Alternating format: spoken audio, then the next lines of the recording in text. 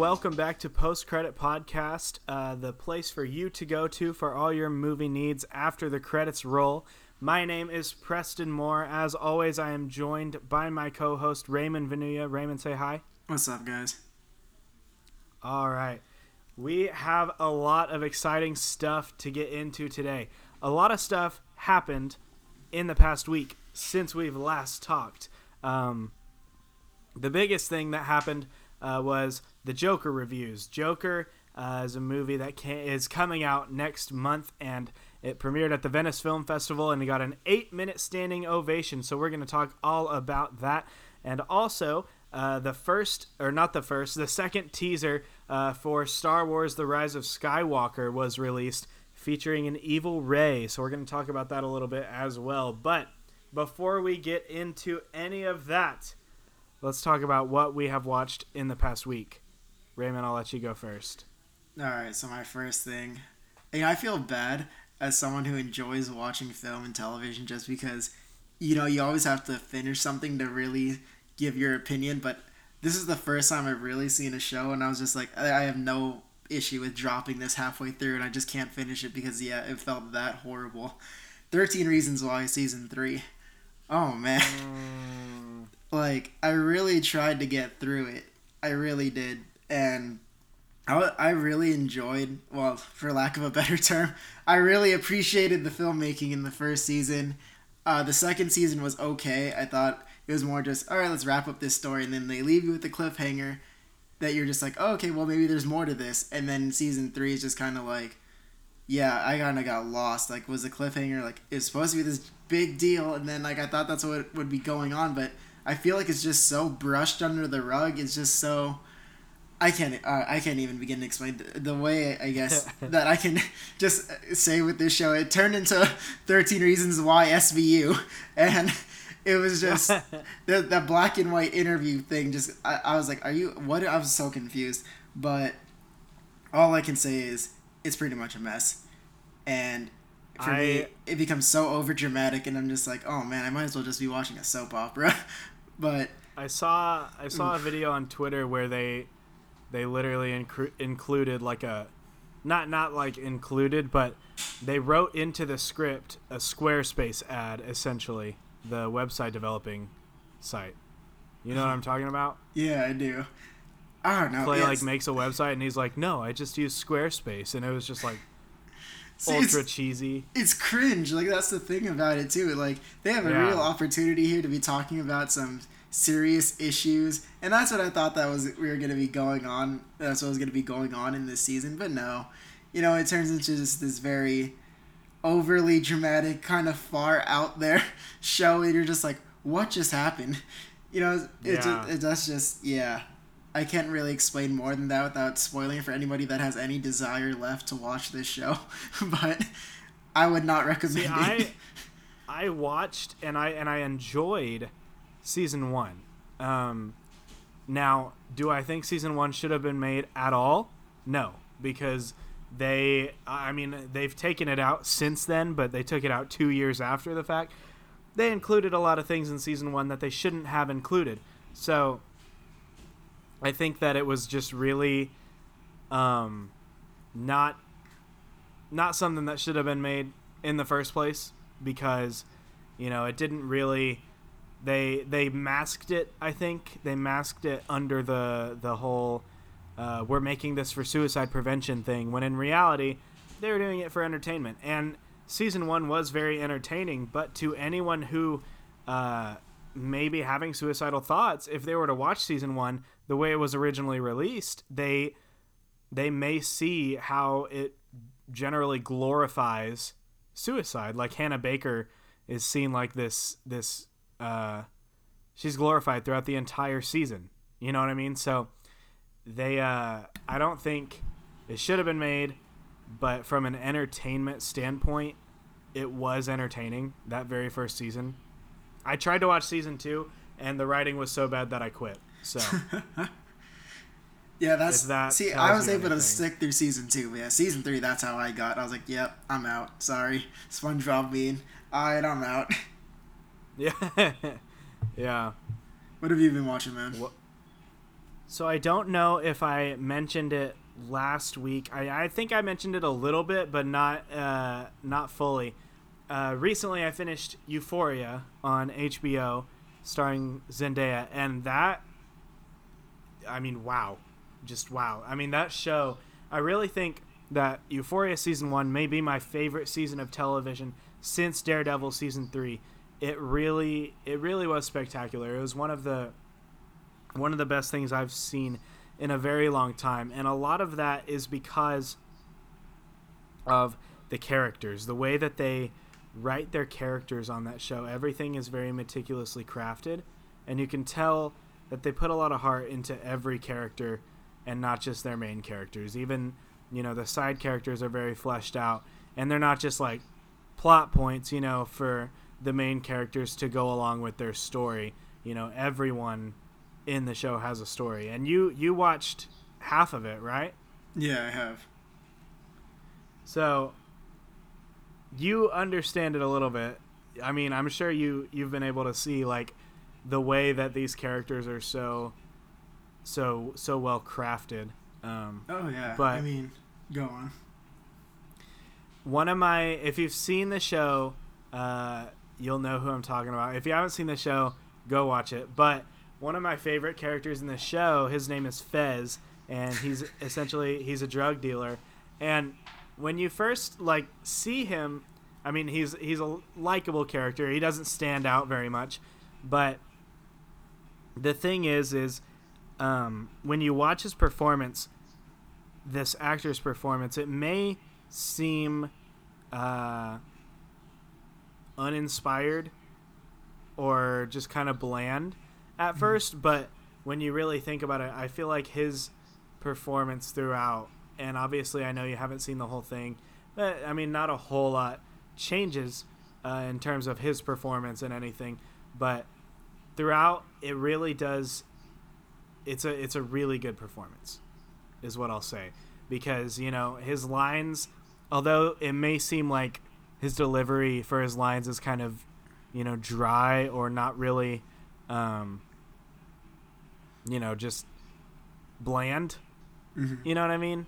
Yeah. But that is his character. His character isn't outspoken per se, and his character is just like super chill, like always, high or whatever. And I don't know. I think it was really fascinating to me the way that his character was portrayed and how it kind of looked at some points to seem like a bad performance, but when you look deeper into it, it was actually a really, really good performance. And that goes for the entire show. Everybody, all the actors, the entire cast was spectacular in my opinion. But yeah, Euphoria season 1, loved it. It was incredible. Yeah. What else have you been watching? Well, there's this other one that I watched on Netflix, and it's actually that David Letterman interview show, and it's actually really interesting. I watched one episode, and it was the episode he had with Kanye, and I just love the way how he interviews them. I think a lot of that is kind of, we don't really see a lot of that anymore, just because we don't really have the patience sometimes to watch interviews. It's not something that's a big deal, I feel like, as much. We kind of just take the tidbits, the little Easter eggs people drop from interviews, the highlights. Yeah. But it's really interesting to see David Letterman just dive into the mind of Kanye and his other guests, and I just love that he really talks about his art. And Kanye, I mean, Kanye is such a polarizing character. He talks about his inspirations and his own family, and he opens up about his mental health problems that have recently surfaced, and he talks about being yourself, and just that's what I came away with it at the end of it all.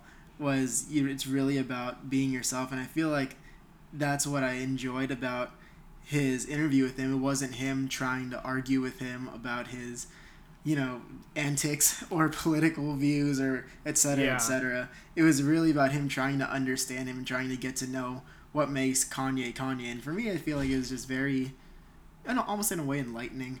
And it was just really refreshing to see some wholesome content from someone so outspoken. But I definitely go recommend it. I'm still trying to watch the rest of the episodes because he has some really good guests on there, and obviously David Letterman is a great interviewer. You know, he has Ellen DeGeneres on there. He's had Barack Obama on there. So I definitely recommend it to go for anybody to go see it. And what Yeah. else? What else have you been watching, Preston? Okay, I wanna talk about this one for a little bit of time because I saw this movie yesterday and I kind of just saw it on a whim. I had like a couple free hours. I was like, I don't have anywhere to be until then. I'm next to this really nice theater that I like to go to a lot. I'm gonna just go see it real quick. And I looked for a couple different movies that I was interested in seeing, and I didn't. None of them were showing at the time that I wanted. I thought about seeing Spider-Man: Far From Home extended cut, but I wasn't really interested in that because they didn't add a whole lot, and anyways. But I thought about seeing that, and then I also thought about going to see Once Upon a Time in Hollywood again because that is a film that I really, really did enjoy, that I've been wanting to rewatch. And then I also thought about seeing this new movie called Don't Let Go that released recently that looks really good, but ultimately none of those were playing at the time that I could go see him. So I picked the movie that had the closest start time to that I could just watch. And I think I saw maybe like one tweet about it, maybe, like total before going into it. I really had no idea what this movie was about, who was in it, anything about it. I didn't know a thing. But I went in and it came out. I mean, I loved it. This movie is in my top 5 of 2019. It's called The Peanut Butter Falcon. And if you haven't heard about this movie, trust me, you're not alone because I hadn't heard about it, and I don't think many people have because not I many didn't people hear are talking about until it. now. It's it's a bit of a smaller film. It's not even showing in some theaters, some towns. I know a guy, friend of mine on Twitter, said that he didn't even have it in his town, and I was like, it's worth traveling for. Go see it. If it's only like 30-45 minute drive that's far away, go see the movie. Like, it's really spectacular. So this movie, essentially, it revolves around two characters. The first of which is kind of, I don't know, I don't think either of them are the main character, but the story kind of revolves around the two of them. And the first of which, his name is Zach. He's a Down syndrome person. He's 22 years old, and he's been put in a nursing home because he doesn't have any family to take care of him, and he doesn't know what to do, but he hates being in the nursing home. He is young, he wants to go live, but he has no one to take care of him, so he's stuck in this nursing home and he hates it. And then the second is this guy named Tyler, and he works fishing crab, I think. Essentially, he's a fisherman. And this is Shia LaBeouf's character. Shia LaBeouf, by the way, still got it. I think he may be nominated for an Oscar for this movie because Jeez, he was that's bold, man. he was spectacular. He was spectacular. I absolutely loved him in this movie. But I digress. Shia LaBeouf's character is named Tyler. He's this fisherman. He's kind of hardened because his brother died years ago. It's revealed early in the movie that his brother passed away, and this Tyler character is pretty hardened. He is illegally fishing for crab on land that isn't his, and he's made a lot of enemies in his community, and he really doesn't have a whole lot to live for at the beginning of the movie, it seems. And throughout the course of events in this movie, Zach and Tyler, the Down syndrome kid from the nursing home, and Tyler, the fisherman, they meet up and they essentially become what each of them needed, in a sense. They collide just out of sheer happenstance, and then throughout, as the movie goes along, they kind of save each other's lives in a way because neither of them were in a really good place, and they're both just really good for each other. And I don't know if I have smiled so much in a movie ever in my life. Because, I mean, this movie is pure joy and just so much heart on the screen. Like, I can't even put into words how many times I was just feeling so joyful just watching the movie. Like, it's so heartwarming. If I had to pick one word to describe the Peanut Butter Falcon, I would say heartwarming, because that's exactly what it is. It's a heartwarming movie. These two guys, they go on an adventure together, essentially. There's a couple other actors in the fray. Obviously, we have Shia LaBeouf is in. Also, John Bernthal makes kind of a cameo role. He's in a very small role, but he's in the movie. He shows up, and Dakota Johnson as well plays a main character, and Thomas Hayden Church, who is he played. I recognized him from, he was the Sandman in Spider-Man 3. Oh, he's in this movie. Yeah, I hadn't seen him in like anything.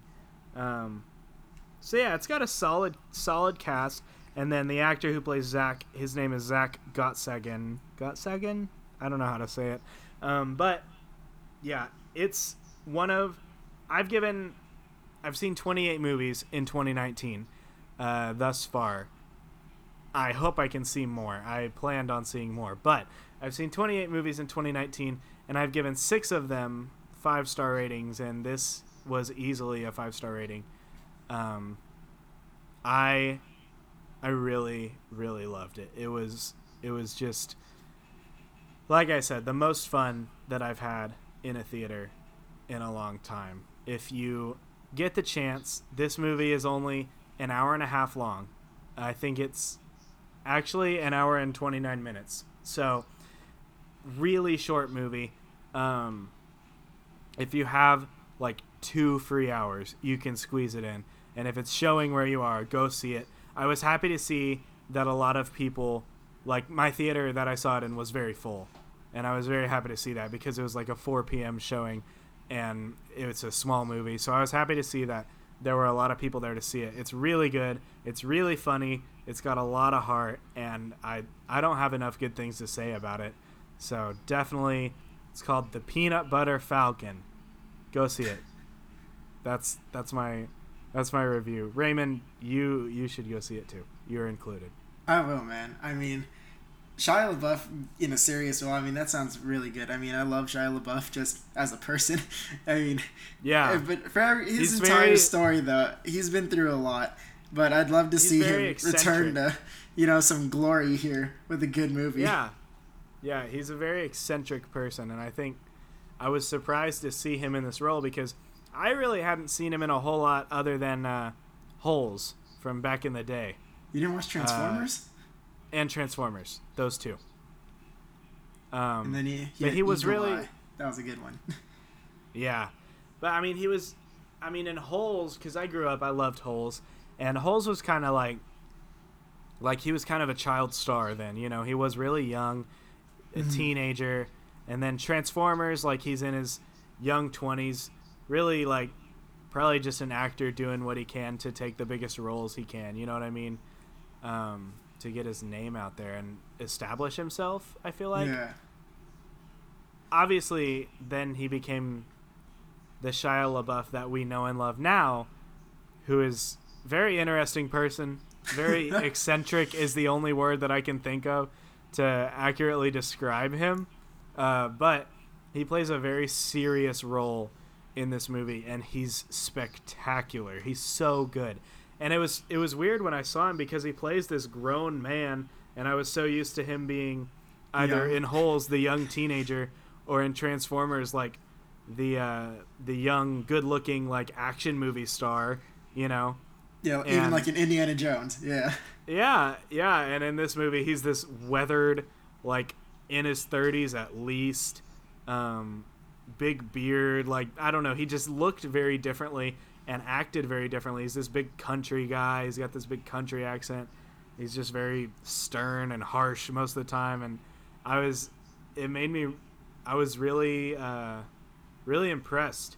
It showed his range a lot because I had never seen him in anything like that, and he killed it. I was, like I said, I don't have enough good things to say about it. Go see the movie, The Peanut Butter Falcon. So freaking good. Raymond, is there anything else you've seen lately?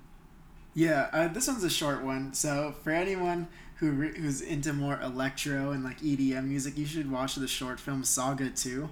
It's from this artist called Memba, and they're part of this production company called Foreign Family, but it's basically this like 13-minute short film where this like object relic thing comes to Earth, and it interconnects the stories of a bunch of these different strangers, and for each of these different strangers' stories, it's like a different song. So it's also like almost an album, but it's obviously, yeah, it's 13 minutes. It's really short, but it's one of Sounds those. like Go for I it. thought of Spider-Man 3 for some reason. Honestly, Because like, Venom comes from outer space, and then there's, there's a certain scene with a certain song. We don't have to get into it. Oh but... man, it's a lot better than that scene from Spider-Man 3. Okay, great. But Cool. if you guys have seen Cloud Atlas from like the Wachowskis with Tom Hanks, it's a lot. It reminded me a lot of that, at least, just with really good music. I'll be honest, I still don't really understand it, and I think that's why I enjoy it so much. And they even just give you fair warning. You should watch this a couple times to really understand what's going on in this film. And for me, if you're a fan of those kind of movies, kind of like how I experienced like 2001: A Space Odyssey and Interstellar the first time, I had to watch it a few times to really get it. And I was like, then you'll enjoy this. So just throwing that out there to everybody. I can't explain it because I don't fully understand it, but I like it and I enjoy it. So 13 minutes of your time, you can knock that out. That's how I was with Legion.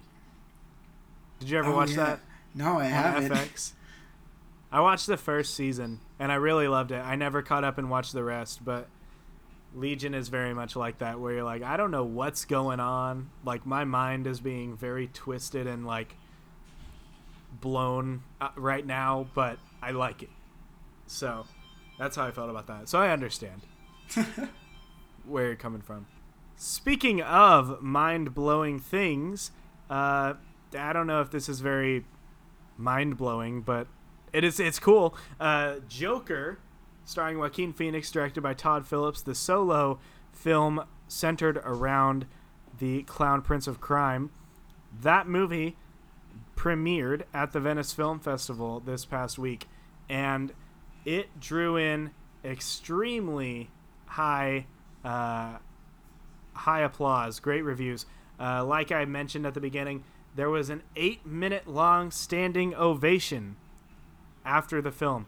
Now, I know these film festivals have long standing ovations typically for good movies, but I mean, 8 minutes, that I can't imagine standing through that and clapping for anything that I've ever seen for that long.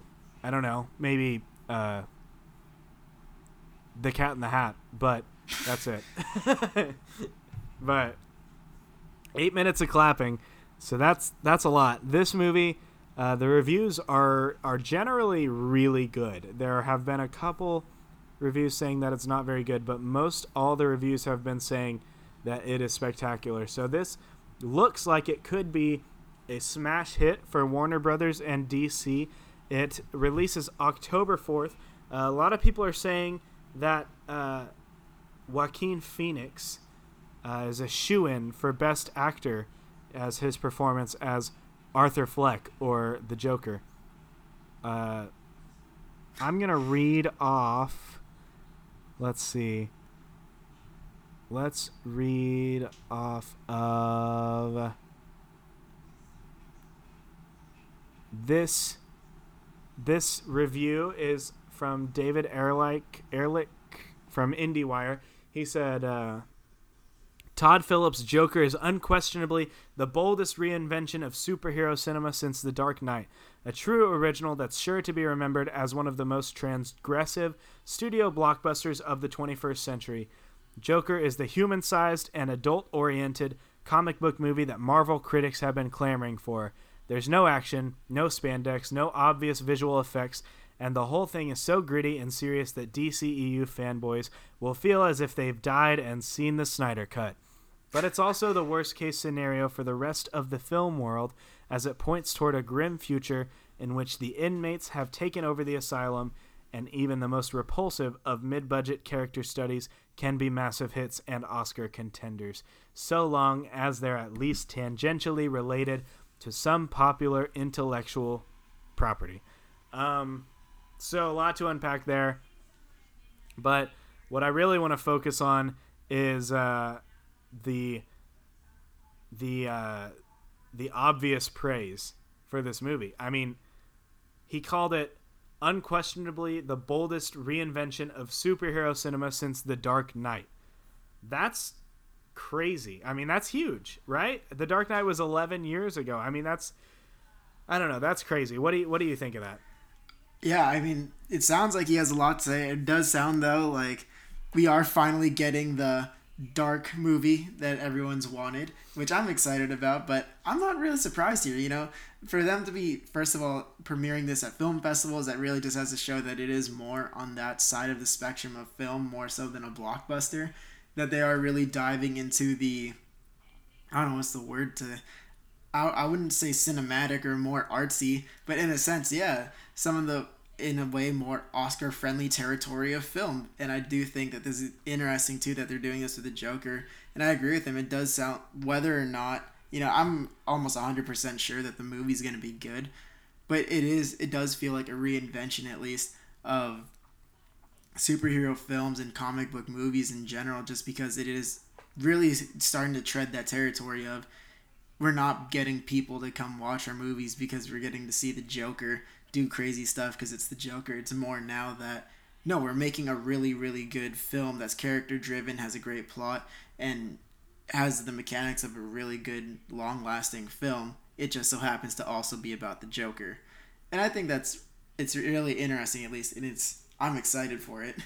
And I think the thing, too, that stands out to me is I love that he has to drop in there there's no obvious visual effects, because that is something I feel like we've touched on that.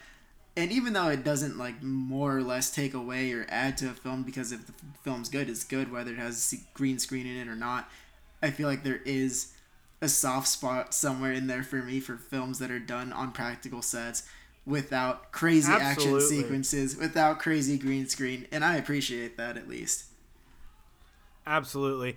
I've been somewhat outspoken in the past about the way I feel about CGI and its uses, and when it is when it's useful and when it's unnecessary, you know. Mm-hmm. Todd Phillips, the director of this movie, said that there's not a single green screen in Joker, and that made me smile, because I just love the idea that it's purely a film. Like, there's no, obviously maybe they will use some CGI.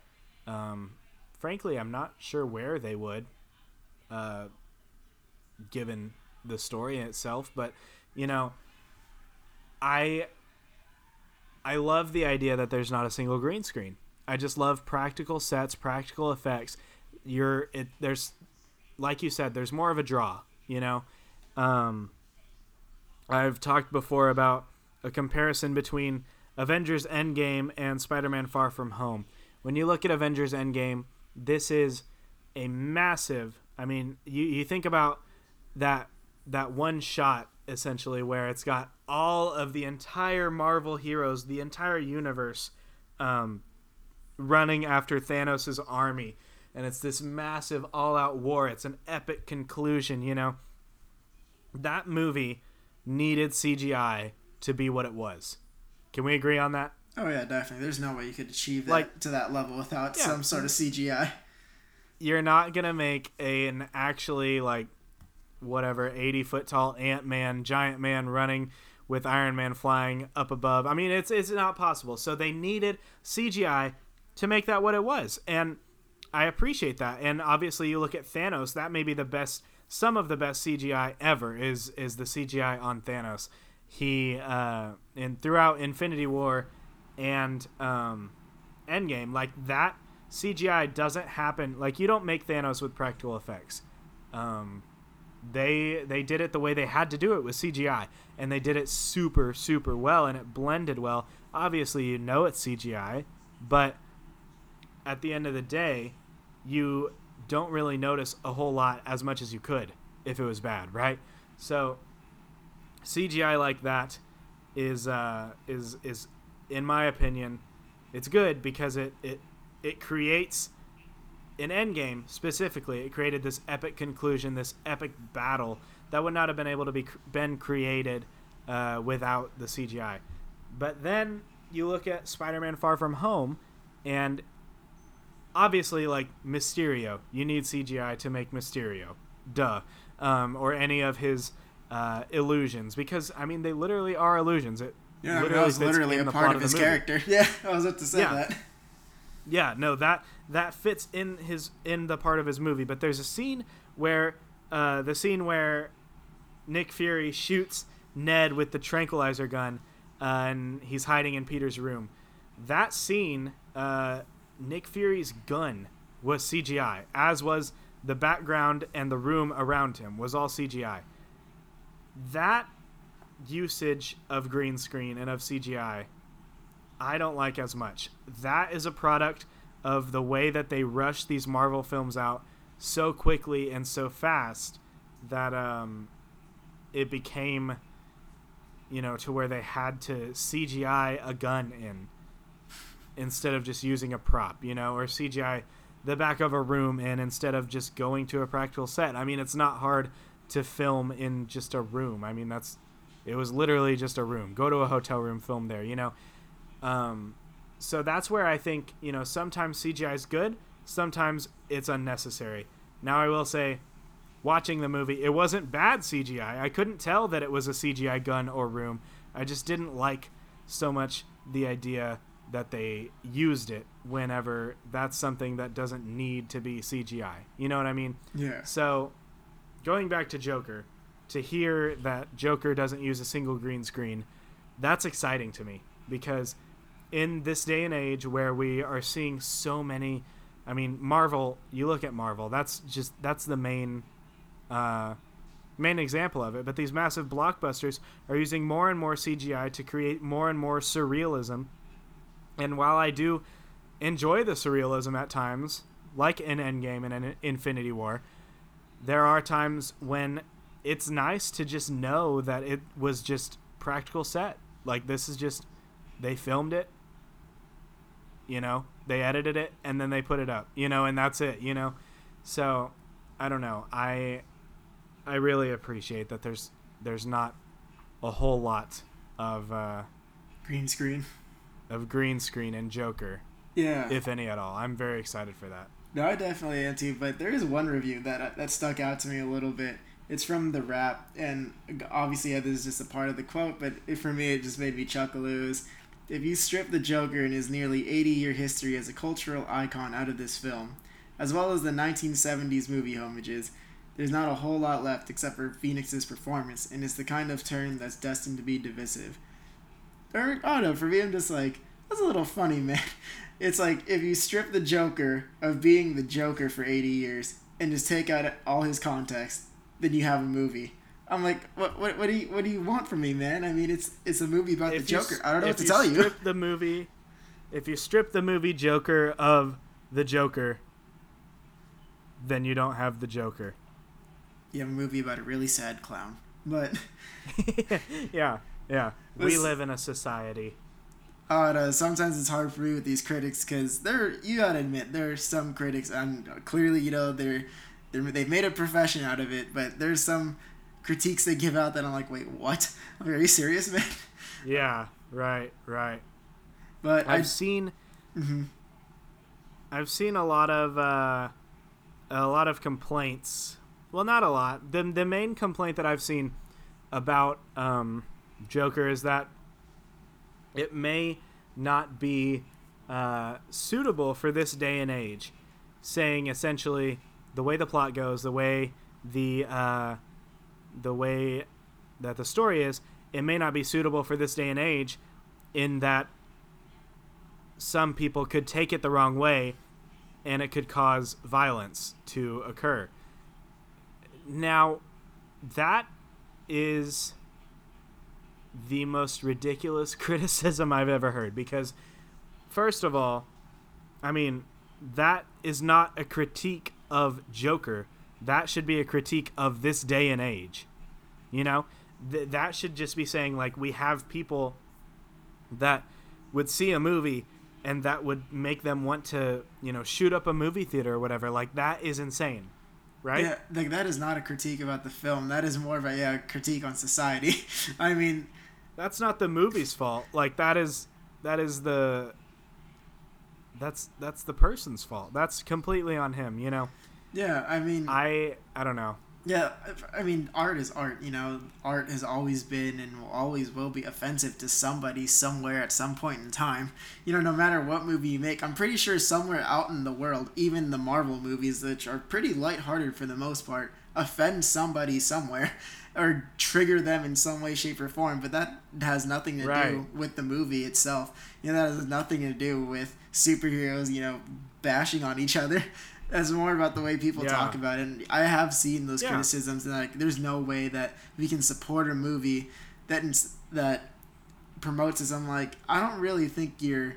Like, it's not trying to promote violence, man. It's just trying to tell a story. And if you're taking movies and you're basing, and people are getting judgment for movies, that's more on you as a person than it is on the movie and the filmmakers. Right. Personally, I hope that this movie makes so much money. Like, I hope this movie, if this movie crossed $1 billion, that would be the greatest thing in the world. Because even if I don't like this movie, I would like it to make a lot of money. High Top Films, he's a YouTube creator. He tweeted something along those lines where he said, even if I don't like it, I hope it makes a lot of money, because it would be really nice to see it make a lot of money, because that opens the door for more character study films about comic book characters. You know what I mean? That says, hey, this can work. You know, this truly is maybe the first movie of its kind, or one of the first, where it's taking a character from the comics and not really taking anything else from the comics. You know, it says, I know Todd Phillips, the director, said that he took a couple elements from The Killing Joke, but not a whole lot. Mm-hmm. And essentially this is its own creation. And I love that. I would love to see more just raw character studies of these comic book characters that aren't so sensationalized and so huge the way that Endgame is. Because like I said, I love Endgame. I love these massive battles, these huge, big superhero films. But I also really like the small stuff, and I would really like to dive into these characters' lives. What made them who they are? Why are they the way that they are? Why do they want the things they want? Why do they do the things they do? You know what I mean? Like, no, I would love to delve into that more and not focus so much on the great battles or the cool costumes. You know, I enjoy just digging more deep into that, you know? So I would love to see this movie make a lot of money. I want to see it win an Oscar, personally.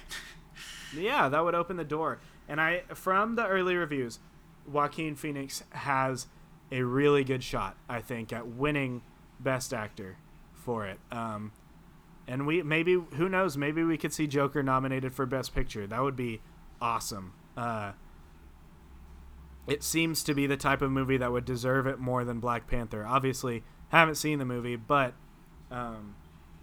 it feels that way. I think it just feels that way, and it feels like it has the chance to do it. And as much as I loved Taron Egerton in Rocketman, one of my favorite performances of the year ever, one of my favorite performances ever, as much as I loved him, the Joker is my favorite character ever. If Joaquin Phoenix does an incredible job, then I'm going to want him as Best Actor, because the Joker is such an awesome character that you can really tap into something that not a lot of characters allow actors to tap into, you know? No, definitely. So there's a lot of potential for it. But we're going to move on, because there's potential for another thing too coming up. That's Star Wars: The Rise of Skywalker. This is a bit of a sharp turn here from the Joker to Star Wars. But I said it again. I said this at the beginning. Not the first teaser, the second teaser for Star Wars: The Rise of Skywalker. released actually the day that we released our last episode. So it's been a week since this teaser released. So we might be a little late talking about it. We did talk about it a little bit last week, but we're going to talk about it more in depth this week right now. So this whole movie, my initial thoughts. I'm a bigger Star Wars fan than I am anything. I'm a bigger Star Wars fan than Marvel, DC, whatever. Star Wars is my number one thing, right? And I am incredibly hyped for this movie, but the one thing that I first noticed watching this trailer was the cinematography in this movie. Looks freaking amazing. Beautiful. It looks so good. I mean, good Lord. There's a shot of Kylo Ren igniting his lightsaber and walking towards the camera, and he drags his lightsaber on the ground, and his lightsaber approaches the camera, and there's lightning going on in the background, and just the way it's framed, it's shot from, like, the ground up, essentially. Just, like, giving him this larger-than-life feel, I think. And that shot alone, I mean, I was like, oh my gosh, just give me 2 hours of that. Repeat. Just give me all that. That's all I need. But this entire trailer was just like great shot after great shot. Just the movie itself looks beautiful. Don't you think? Oh yeah, no, the film looks amazing. I mean, every shot in the trailer that, is obviously like new, it looks pretty good. And then of course that second to last sequence we see of Kylo and Rey fighting in the middle of water on what looks to be some sort of like ship or something. I don't know what that looks like, but anyways, that looks pretty badass. And I'm excited because that looks... if that's the actually... final battle, then the last shot of the trailer must not mean too much. I don't think that's the final battle. That's why. I'm like, there's no way that's the end. There's no way they show us the final battle in the end, and there's no way it happens there. I think, and oh my god, if this happens, I would just... Hell, I might not make it out of the theater. I might just melt in my seat if this happens. But I would love for the final battle to be every Star Wars character from all three trilogies. I mean, you get Obi-Wan, Qui-Gon, Yoda, everybody in there, every character of note. Anakin, get Hayden Christensen back, Force Ghosts, whatever. Everybody all lining up in this epic battle to go against Emperor Palpatine. That is what I want. So now, Avengers Endgame with Star Wars. Yes, that's what I want. And I think that's what we deserve because it's a big finale, It makes sense.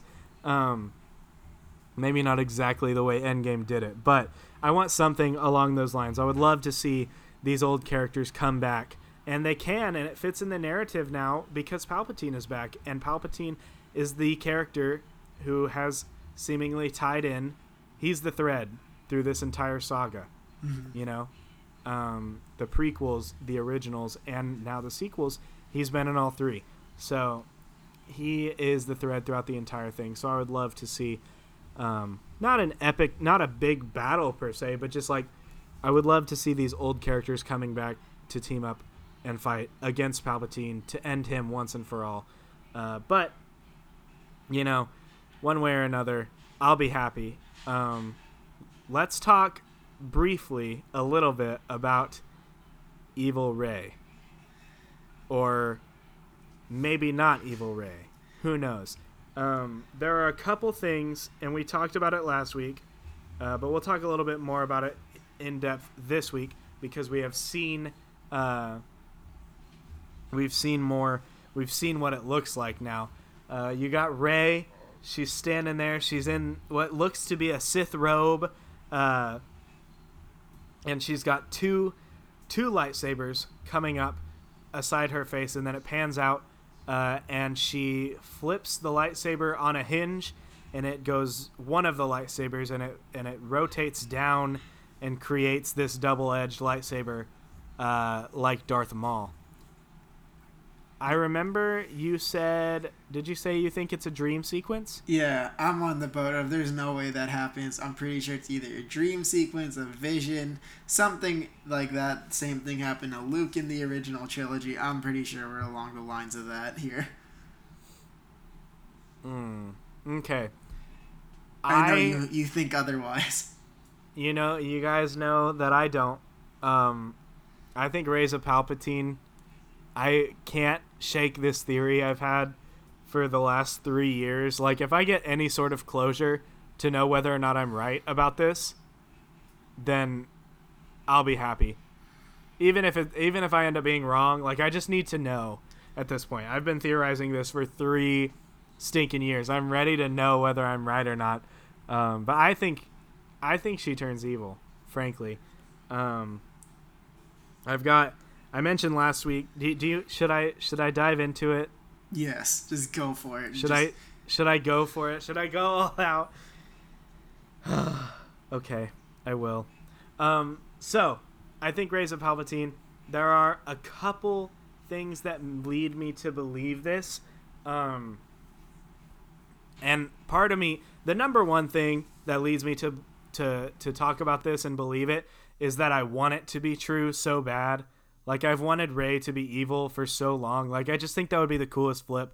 Now, if she stays pure and good, then I'll be okay with that too. You know, it seems that's the way her character was going at the end of The Last Jedi. But if she still flipped, I would not be unhappy as long as they did it in the right way in Rise of Skywalker. So that's the number one thing is, like, I just want it to happen because I think it would just be a fun idea to have them flip. But I will say there are a couple things that lead me to believe that she may very well be a Palpatine. So let's okay, three things I'm remembering now. 3 things that lead me to believe it. So in the final battle of The Force Awakens, right, you've got Rey versus Kylo Ren. It's her first time holding the lightsaber, yada yada, whatever. She has him on the ropes, essentially, has him on the ground before the ground, like, splits, you know, and the fault in the earth happens. You know what I'm talking about? Yeah. Before that happens, she's got him right there. And she could very well kill him if she wanted. And it doesn't say it in the movie, but in the book version of this movie, in the novel, it says there's a dark voice in her head, one she's never heard before, telling her to kill him and end it and do it. So that's one thing, because that was never really explored in the movie, but it was in the book. So it makes me think, well, maybe it's Palpatine, right? But another thing.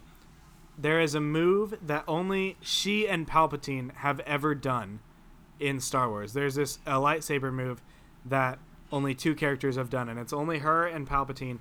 It's hard to explain on a podcast, but essentially they bring the lightsaber overhead. I look really goofy doing it right now, just sitting here. But they bring the lightsaber overhead, and then they slash down, essentially. They have both of their hands over their head, and they slash down. And she does that in The Force Awakens. The only character to do that in the past has been Emperor Palpatine. So that's kind of a reach. But then again, that could be taken from genetically if she's the granddaughter of Palpatine or something like that, her fighting instincts. But the last thing that I think is definitely worth noting, this doesn't narrow it down to Palpatine, but it definitely is, you know, it seems like it could be intentional. So in real life, Daisy Ridley and John Boyega, the actors who play Rey and Finn, they each have British accents. But Finn, the character, has an American accent, whereas Rey, the character, has a British accent. That makes me wonder if that's intentional. You know what I mean? Uh-huh. Because Rey has a British accent and Finn does not. So they clearly, Finn has an American accent for a reason, right? Maybe it was just J.J. Abrams heard him with a British accent and said, that's not good, do an American accent. Maybe that's the case. But I want to say that it's for a reason that they kept Daisy Ridley's British accent for Rey.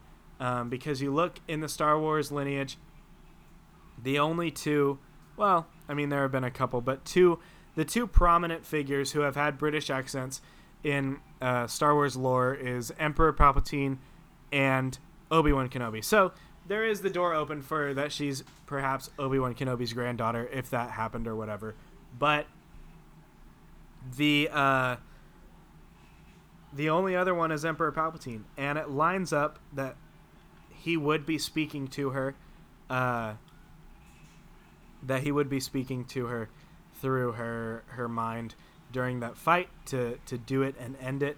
And then if you look at the way that she fights and the way she acts through both movies, The Force Awakens and The Last Jedi, she's very aggressive.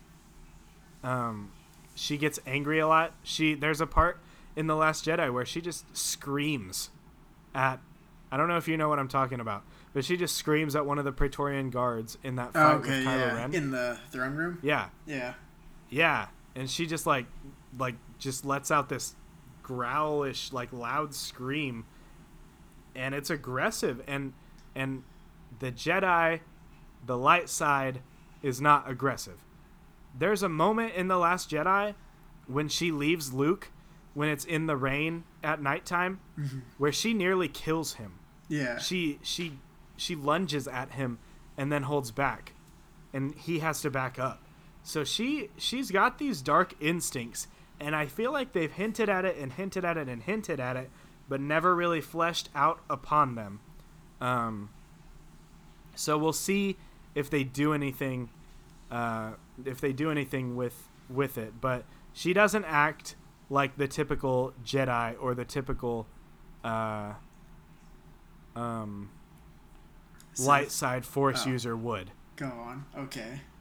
So it leads me to believe that she has this dark side in her, and of course maybe she balances it, as it seemed like they were going to do in The Last Jedi, and they kind of talked about for a lot in The Last Jedi. So maybe she does balance it. Maybe that ends up being the conclusion. But I can't help but theorize and hope that she is evil, and that if she is evil, she's Emperor Palpatine's granddaughter, because we know that her parents were nobodies, but who were her parents' parents? Maybe her granddad was Palpatine. Who knows? I don't know. That's my theory. I'm gonna take a drink of water. That was a lot of talking.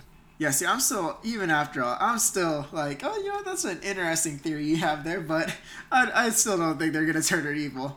I mean, I didn't see the theory that maybe she could be possessed by Palpatine's spirit or something like that, and that made more sense to me. But then her to be biologically related to Palpatine, but I don't know. I guess I could definitely see that too. I could see that Force spirit possession thing. That could be cool. Yeah, I could see that happening, especially because there's another shot in the trailer that it was C-3PO with red eyes. Yeah, I saw that too. And that was a little how did that happen? And in the comics, which are not canon anymore, but they can take inspiration from, but in the comics, C-3PO does get possessed by Palpatine, and his eyes go red when that happens. So that's definitely a possibility. No, there. man. C-3PO just entered instant kill mode. That's what happens in the movie here. Yeah. Or he's just smoking marijuana or something. C-3PO is a stoner. Anyways, moving on. On that note, we're gonna rank our top Disney Star Wars films. So this includes starting with The Force Awakens, and then moving on we'll have Rogue One, and then we have The Last Jedi and Solo as well. So we're going to rank those four movies. Now, Raymond, you said you haven't seen Solo. I haven't, so it's gonna be a top 3 for me. But yeah, I have slacked on seeing Solo. Well, that is depressing for me because I like Solo. But nevertheless, we will go ahead and rank them. I'll start since you're only doing 3 and I'm doing 4. My number 4, my last, not even last. I wouldn't say I dislike any of the Disney Star Wars movies. There are some I just like more than others. But my number 4 is Rogue One: A Star Wars Story. That's rough. No, I don't dislike it. I like the movie a lot. I think it's the first Star Wars movie that actually felt like war, and war is in the title of Star Wars. So Yes. I really did appreciate how grounded the movie was. But at the end of the day, I think the only characters who were actually fleshed out and good characters were literally just Jyn Erso. I think Cassian got like a throwaway line that fleshed out his character, but other than that, that was all he got. And then really nobody else. K2SO I love K2SO as comic relief. He was super funny. But overall, I think the characters were a big flaw in this film. It did deliver the greatest Darth Vader scene ever, and maybe the best Darth Vader, or maybe one of the best scenes in all of Star Wars, with Darth Vader in that hallway. So I did definitely like that a lot. But overall, I think it could have been better. But I do really like the movie. I don't dislike it by any means. I enjoy it a whole lot. So that's my number 4. What's your Gotcha. number 3? My number 3 is The Last Jedi. Oh my god. I mean, you know my disdain towards this movie, and I will go further into that when we build up to the release of The Rise of Skywalker. But, oh man, The Last Jedi, I'll give it to them. The one thing I do appreciate about this movie is their cinematography and their acting for the most part. Mark Hamill, like, when he originally played Luke in the original trilogy, I was like, oh man, like this dude, he's not the greatest. But then seeing him in here, I'm like, wow, you've really improved over the years. Like, I'm proud of you, man. But aside, yeah, there's a lot of decisions that the story went, and I don't think it's even that the fact that the decisions were made, because that's just a part of storytelling. You can't expect for things to happen and say it's bad because those things didn't happen. Like, I some of the decisions they made, I'm like, okay, that's sort of makes sense. But then what got to me is just the way they executed them. This is minus the prequel trilogy, this is the first time in a while I can say, wow, some of those scenes were really, really corny. But yeah, that's my beef with The Last Jedi. So it rings pretty low, even in the grander scheme of Star Wars for me. But I digress. What is your number 3? My number 3 is also Star Wars: The Last Jedi. When I first got out of this movie, I loved it, and then as time went on, it aged horribly for me. I think this movie aged worse than any movie has for me, where as time has gone on, I've just disliked it more and more and seen more and more flaws in it. Yeah. Because when I got out of the theater, I was like, you guys are crazy. That was the greatest movie ever. But now that I think upon it, I see a lot of the complaints. My main complaint with this movie is the Canto Bight storyline with Rose and Finn and this new character DJ, Benicio del Toro's character. Yes. What the heck? Like, yeah, that, I was lost for that most that part. sucked. Yeah. That just sucked. Frankly, like, there was nothing good about it.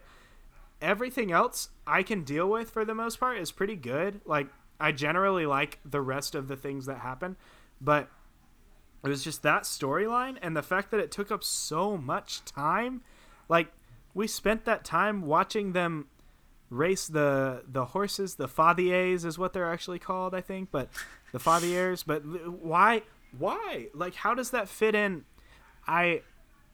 It irks me a lot, and I hate that Kelly Marie Tran, who plays Rose, I hate that she had to delete her social media and everything because of harassment. That, I think, is purely due to ridiculous racist bigots on the internet against her. But her character was just poorly written, and that's just a fact. Like, it has nothing to do with race to say that Rose is the worst character in The Last Jedi. Oh yeah, no, by a mile. Like, I mean, I'll just say that straight up, you know? I definitely feel bad for her just because, yeah, you never want to be crapped on for work that you do, you know, and it's not her fault that her character is just poorly written in the grand scheme of things. But she definitely didn't deserve to get, you know, crapped on for all over social media. I'm like, come on, guys, like, that's just toxic. Leave her alone, man. But yeah, no, but yeah, that was her think, character, though. Yeah, that was brutal to watch. I don't even think that she was necessarily like a bad actress. Like, her performance was good, you know. I think it was just her character is poorly written, and just her character was not only poorly written as a character, but it was also tied to the worst part of the movie in that Canto Bight storyline. So not a lot going for her in that movie. Hopefully she has a better purpose in Rise of Skywalker somehow, but we'll see. What is your number 2? For me, it's The Force Awakens. I really enjoyed the movie. A big part of me did feel like, did I really just watch the first Star Wars over again with a bigger Death Star? But aside from that, I thought it was really good. I mean, I really enjoyed the nostalgia it had, of course, and I really enjoyed Kylo's character in that one. Yeah. I really enjoyed him, obviously, in The Last Jedi too. Like, he was one of the more redeeming parts of that movie. But I actually really enjoyed Kylo's character from beginning to end. I love the new trio of Rey, Poe, and Finn. And aside from that, the only thing that I had to say was, yeah, I felt like I watched the first Star Wars over again, so that was cool. I mean, of course, it's going to be good. You know, it's kind of like the remake of The Lion King. It's like, it has to be good. It's The Lion King. You know, it's the same thing. Yeah. But, yeah, so, I mean, not much to say that I loved about it, or not much to say that I hated about it, but I'm like, oh, yeah, it was good. What was your number 2? Or 3? My number 2 is 2. Yeah, 2. Cool. We're on my number 2, yeah. My number 2 is Solo, A Star Wars Story. This movie was really good. I liked it a lot. I was worried for it. I was on the train of, you know, we don't need a Han Solo movie, but what movie do we ever really need? You know, the same debate came up with Toy Story 4. We don't need a Toy Story 4. You didn't need a Toy Story 2 or 3. You know, that is a whole different debate. But I was kind of on the train of, you know what, we don't need a Han Solo movie, but I'm going to give it a chance. Just because we don't need it doesn't mean it won't be good. Same thing with Toy Story 4. Love Toy Story 4, and I love Solo, A Star Wars Story. I thought it was really good. Alden Ehrenreich, question mark, how you say that? however you say his name. I really liked him as Han. I didn't love him as Han, you know. I wasn't... you know, he obviously was no Harrison Ford, and he did a good job of not trying to imitate Harrison Ford. He wasn't necessarily like, oh my God, that was such a great performance. Whereas I think if they had cast a different actor, maybe they would have had a bigger hit on their hands. But he wasn't spectacular, but he wasn't bad. He was good enough, you know. Yeah. But then you look at Donald Glover as Lando. That was a dream come true for me. Paul Bettany's character was really good, as well as Kira, Emilia Clarke's character. I loved Kira in this movie. I really would like to see her more. I know there have been rumors that she's going to get maybe a Disney Plus series or something along the lines of that in the future, because, good Lord, this movie wanted a sequel.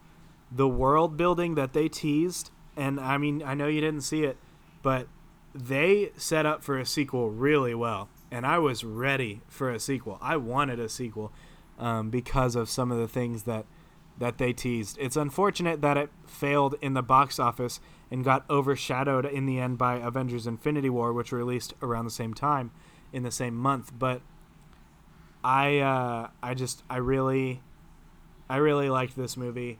I'm still sad that we're not getting a sequel to it, but you know what? It's okay. I'll live without it. But I like this movie a lot. Yeah, that's my number 2 Disney Star Wars film. Obviously, there's only one left. Your number 1. Rogue One, man. I mean, that movie was amazing for me. While I do see your point with the lack of character building, I felt like in this case it was excusable just because where our focus was on Jyn and her mission, and I really enjoyed it. And of course, knowing my taste in movies, I enjoyed the darker aesthetic of the movie and the cinematography in it.